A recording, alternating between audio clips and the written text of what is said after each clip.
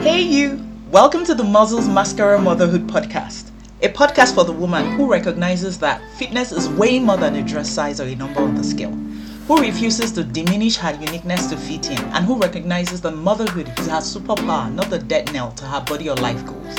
I'm your host, Lola Bodiogudipe, a fitness communicator, coach, wife, and mom of two. On every episode of this podcast, you're going to be informed, inspired, and invigorated to take action as we talk about topics ranging from nutrition, mindset, exercise, motherhood, and the ever-changing definitions of beauty. If your goal is to be the healthiest, fittest version of you, who is confident and comfortable in her skin and empowered in all her roles, especially motherhood, you're in the perfect place. Let's do this. In the headlines today, we're talking about the Barbie vagina surgery, the husband stitch, sologamy, losing 100 pounds in 40 days, Kim Kardashian, and it's just going to be awesome because this is the first edition of In the News, in the headlines, and like I said on Wednesday, right, it's going to be about just piece and bits of what we talk about here on Muzzles Mascara Motherhood in the headlines, and I'm just going to give you the gist, share a bit of my opinion, and I would love to hear back from you. Alright? Woo! It's Friday! Yay! I can't tell you how excited I am that the weekend is here because it has been a week. But let's quickly get into it, right? So, the first thing we are talking about is the Barbie vagina surgery. So, if you're quite sensitive, and quite I don't want to say prudish, you might want to switch this off because I am going to be saying vagina a lot. All right, so what's the Barbie vagina surgery? The thing that even made this catch my eye is apparently is something that is being marketed a lot on especially TikTok to guess who? Teenagers. Now, what is the Barbie vagina surgery? It is basically labiaplasty. Labia, if you look down at your VJ, right, the outer parts, people always call that the vagina, but that's not the vagina. The vagina is inside, right? The labia, the vulva, the labia is the two folds that covers that part anyway. And so that's called labiaplasty, right? Or labiaplasty, whatever. It involves trimming back the inner lip or labia minora flanking the vagina opening. Now, why is there a surgery for this and why is it being marketed to teenagers? That's the exact same question I asked you, right? Apparently in 2015, as far back as that, right, more than 95,000 women worldwide have undergone this surgery. Now, this surgery is not something that is a medical procedure for maybe, something that is medically wrong, basically. How it started was somehow it started being marketed to people that there is one way that the labia should look. We'll just say the vagina because that's what it's called generally, right? There is one way the vagina should look, and if yours doesn't look a certain way, then there's a way to correct it. Like you want the Barbie vagina. Basically, everything is the same length down there. Now, this is crazy and insane because a particular study also in 2005 showed that labia length can vary from 2 to 10 centimeters. Different people, so that's like saying that people can be as tall as 4 feet to 6 feet. No, not even 6 feet. From 4 feet to 7 feet above. That kind of variance, right? And that the width can vary from 0.7 to 5 centimeter. So if, as we are all different, as we all look different, in this world, we have different skin colors. We have, different heights, eyes. We are different. Down there, we will definitely be different too. So why is there a surgery? And how did somebody come up with one thing to say that, this is how everybody should look. This is how everybody's vagina should look. And if it doesn't look like that, then there's a problem. And now there's a surgery for it. If you remember when we spoke about cellulite, how a problem that did not exist was invented for marketing and financial purpose. This is another one. And now it is being marketed to teenagers. Like, just think about it. If you have a teenager around you, just think about it. That she has not yet started her life. She is being concerned about how a vagina looks. Like, it's so crazy. Even surgeons are puzzled and worried, and plastic surgeons are talking against it, that it is not compulsory, because guess what? So many things can go wrong, especially when you tamper with down there. If you've ever experienced childbirth, you know that things can easily go wrong, right? Especially if, there's a lot of stitching involved and this and that. So why go fix something that is not broken? It's absolutely insane to me. Guess another thing that has influenced this: pornography. Yes, because everything in porn is not real.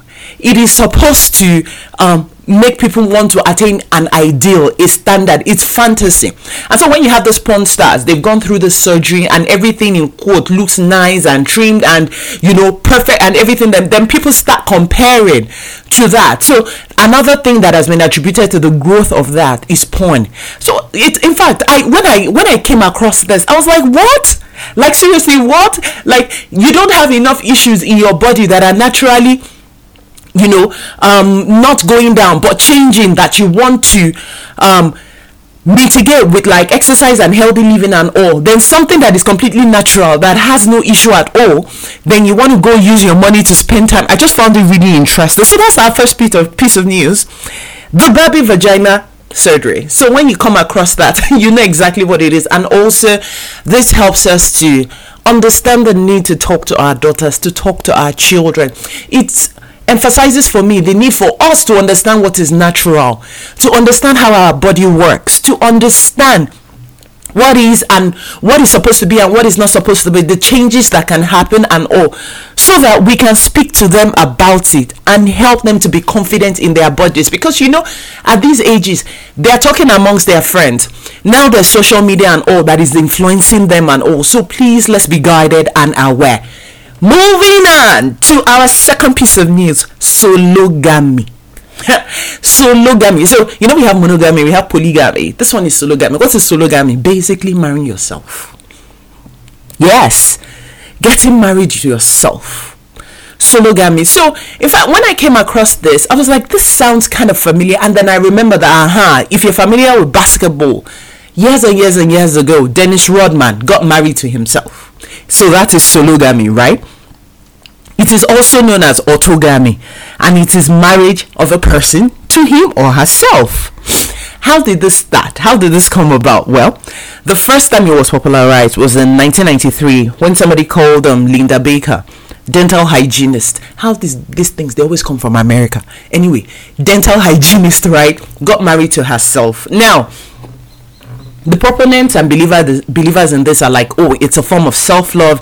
It's the highest form of self-love. You're expressing love to yourself and all, right? But I now start to wonder, what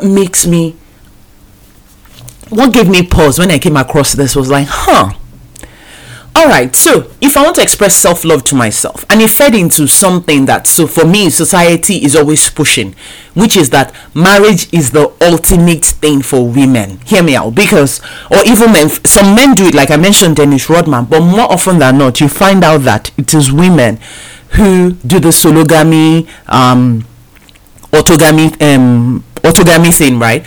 And I'm like, if I love myself, if I'm on a journey to self-discovery, if I am, maybe working in quotes, we throw the word around trauma now, but let's just use it here in quotes. If I'm working through my trauma, my past, my whatever, and I am healing and all, right, why do I have to express it in marriage to myself? Because for me, I'm still wondering that, is it feeding into, it's a question, not a judgment, right? I'm wondering that, are we still feeding, even in the process of self-love and self-discovery and everything, feeding into the narration that marriage is the ultimate ideal for women? See, I'm married. I'm married. Happily married, right? And I'm not against marriage. I'm not against wishing for marriage and all that. But the problem I always have with how society positions it, especially in this part of the world where I'm from, is almost as if every other thing you achieve is not as important if you do not get married, if you are not hitched to someone. Anyway, so back to sologamy, right? So how does it work? You stand in front of the mirror. Somebody just says, "Not me, Jesus." Okay, the person stands in front of the mirror. If you're not Nigerian, sorry, you understand that joke. But anyway, the person stands in front of the mirror and reads out his or her vows to herself.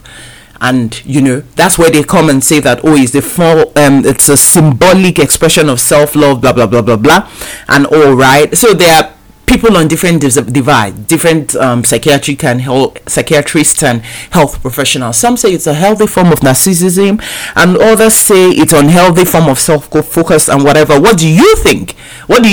Send me an email, Instagram, DM, whatever. Let's talk about it. But I just thought it was interesting that people actually go out of their way, spend money. Some have bridesmaids some spend a whole lot on ceremony and all that. They go on honeymoon. I mean, it's just things that we do normally. You go solo travel, you have a birthday party, whatever. But for me, it's just curious that we're talking about it in terms of marriage and all. Like, so anyway, sologamy, there it is, second piece of news. And we're moving on to the third one, which made me shake my head when I read about it, when I came across it. Sorry, I have a bit of cold, so if you hear me sniffing a bit. But anyway, we are talking about losing 100 pounds in 40 days. True story. Losing 100 pounds. So 100 pounds is about 50 kilograms, give or take, right? In 40 days. Now, before you jump and go and take your pen and paper and start taking notes, I put a big, huge disclaimer that this is a terrible, bad idea, and 99.999% of the people listening to this can't even do it. So, but I had to put the disclaimer. All right, so there is this footballer, Russell Okoye. I don't remember the pronunciation of his surname, so I'm just going to refer to him as Russell, right? And he's a retired American footballer. Now, in this part of the world, we think of football. Our football is what is generally called soccer, yeah?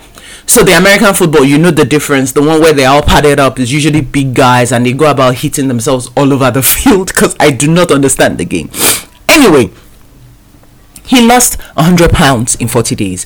Now, if you know anything about the physique of the American footballers, they're usually big, right? Just a few of them are smaller. A lot of them are big. They have size, whether that is in terms of fat or muscle. Usually it's a combination of both, because the sport is very physical. And it requires that amount of bulk, to defend, to push people. Also, they're usually quite agile because you have to run up and down the field and all. Now, what happens is things usually go two ways when these people retire. Some of them tend to lose a lot of the weight, or some of them then tend to get really unhealthy because while playing the sport, usually they have to eat a lot to, keep up the bulk. They don't really worry about it because they have a lot of activity going on and all. But by the time retirement comes and you don't even have anything close to that kind of activity, then things can go left or right? So for him, he came out, people saw he had lost so much weight, and they were like, what did you do? And so he came out and said he lost 100 pounds with water fasting. Now, this is why I gave my disclaimer. If you know me or anything about me, I have practiced fasting for, at this point, 10 years. I've practiced fasting, intermittent fasting. That's a topic for another day. I have a book on it. And all right, I've helped thousands of people start intermittent fasting, right? But water fasting, that is not having anything except water for 40 days. How won't he lose weight? Now, when we are talking about the weight he lost here, because if you happen to see a before and after picture of him, in his after picture, he is so shrunken down that you hardly believe it's the same person. Immediately I saw this picture, I was like, yeah, this guy lost tons of muscle. He lost tons, because when you lose weight in that manner, in a fast, aggravated manner, you lose muscle. You lose a whole lot of muscle, right? And so he lost this weight. And everybody's asking him, what did you do? As people tend to do on social media, when they see somebody has achieved, they go, what did you do? Because they believe that, there's some kind of magic in what that person did. Anyway, so he did this and he said that, oh yes. And now he comes, it's like, oh, it was such a spiritual experience, blah, blah, blah, blah, blah, that this time he did it for weight loss, but next time, excuse me. Oh, I'm so sorry. I couldn't hold it in. Right, that next time, imagine he says he's going to do it again next time. for spiritual purposes, yada yada yada. Now, when you lose weight in such a manner, the first thing that happens is, excuse me, oh my gosh, my village people, who have I offended? That is making me sneeze. I've said something against someone that, yeah, anyway, we will continue. I will download this gist to village people. You cannot do nothing. Anyway, back to Russell, right? So, when somebody loses weight like this, they lose a lot of muscle. Automatically, metabolism becomes downregulated, right? You become healthier when you lose any sort of weight. So I'm not even saying that, oh, it's all negative, but it's more negative than positive. Because now how is it? When you start eating, the weight is going to come back up. Energy levels, so many things, and the implication of losing so much muscle mass. Oh my gosh, we can't even begin to talk about it. But what I really want to emphasize here, for somebody who would have read that, because guess what, this guy now has a website. He now put up a website, fasting something. Immediately I was like, here we go. Because again, people do one thing once, and then think, hey, people do one thing once, and then think that they are now qualified to teach people how to do it. Meanwhile, when he was doing this fast, I am positive, I didn't read that anywhere, but considering the status of the person who did it and all, I'm positive he had medical supervision. I'm positive he was on supplements of some sort and, was just being well looked after. But somebody's going to read this now and say, this guy did it, I want to do it. And I cannot begin to tell you, we don't have enough time right now to delve into it. If you want us to do a whole podcast on fasting and all that, just hit me up and we'll do it. But it was just a fascinating piece of news for me to see that, okay, this is even a guy, not us women who are always worried about weight loss, blah, blah, blah.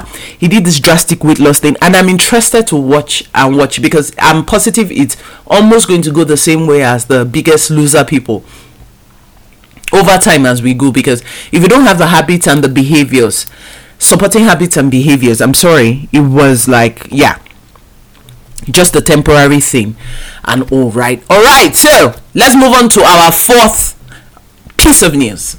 We're back to the vagina. Remember again, I said if you have sensitive ears, move on. This one is called the husband's stitch, and it's so just annoyed and vexed me so much when I read about it, right? Because the husband's stitch. So basically what this is when a woman has a vaginal birth, delivery, we can give birth two ways: via the vagina or through this cesarean operation, right? And so the husband stitch, the fact that this exists to me is wild. This is highly illegal, but apparently it's done so much, even some women don't know that they got it. And I am positive that it is a man that came up with this. I didn't see this when I was reading up about it, but I am positive it is a man. It is only a man that can come up with this thing. The husband stitch is basically when a woman gives birth to a baby through her vagina, and then the doctor tightens her up solely for the purpose that her husband can continue to feel that she's tight there when they're having sex after she has had a child.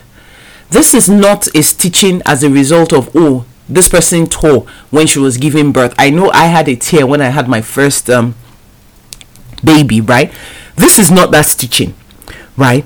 This one is so that, she'll be tight down there for her husband. It's done without a lot of women's knowledge. And it is highly illegal. And it is, at the end of the day, a plastic surgery procedure that gynecologists are not equipped to do. They are not trained to do. And so what happens at the end of the day is, for a lot of people, there's discomfort and pain during sex.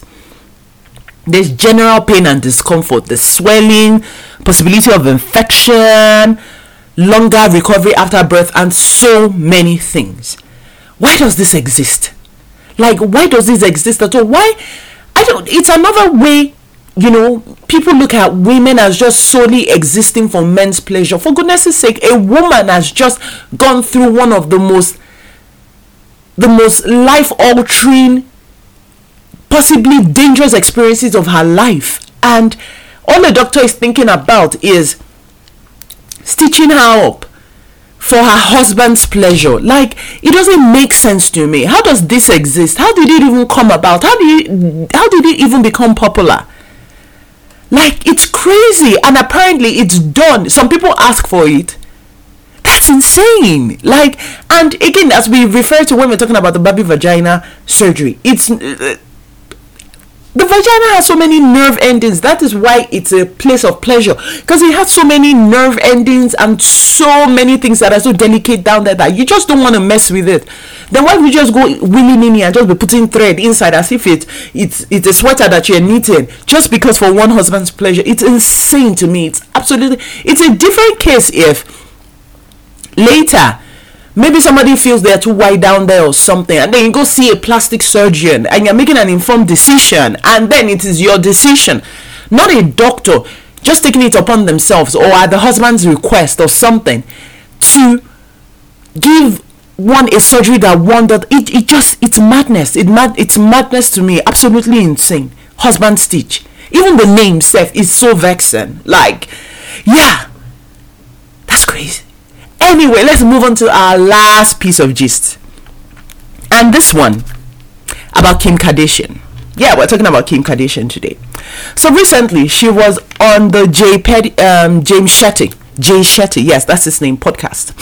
And there was a clip that went viral about her talking about motherhood and how it's so stressful and hard and scary, and how at times she cries herself to sleep at night because, kids can be so moody, they have their own different characters and blah blah blah. And people came for her. People finished her. I read some comments. They were like, oh, with all your gazillion millions of dollars and your nannies and blah blah blah, yeah, right, mothering something. But I'm sorry, why? Because she is right. Mothering is hard. Look, I don't care how many nannies you have.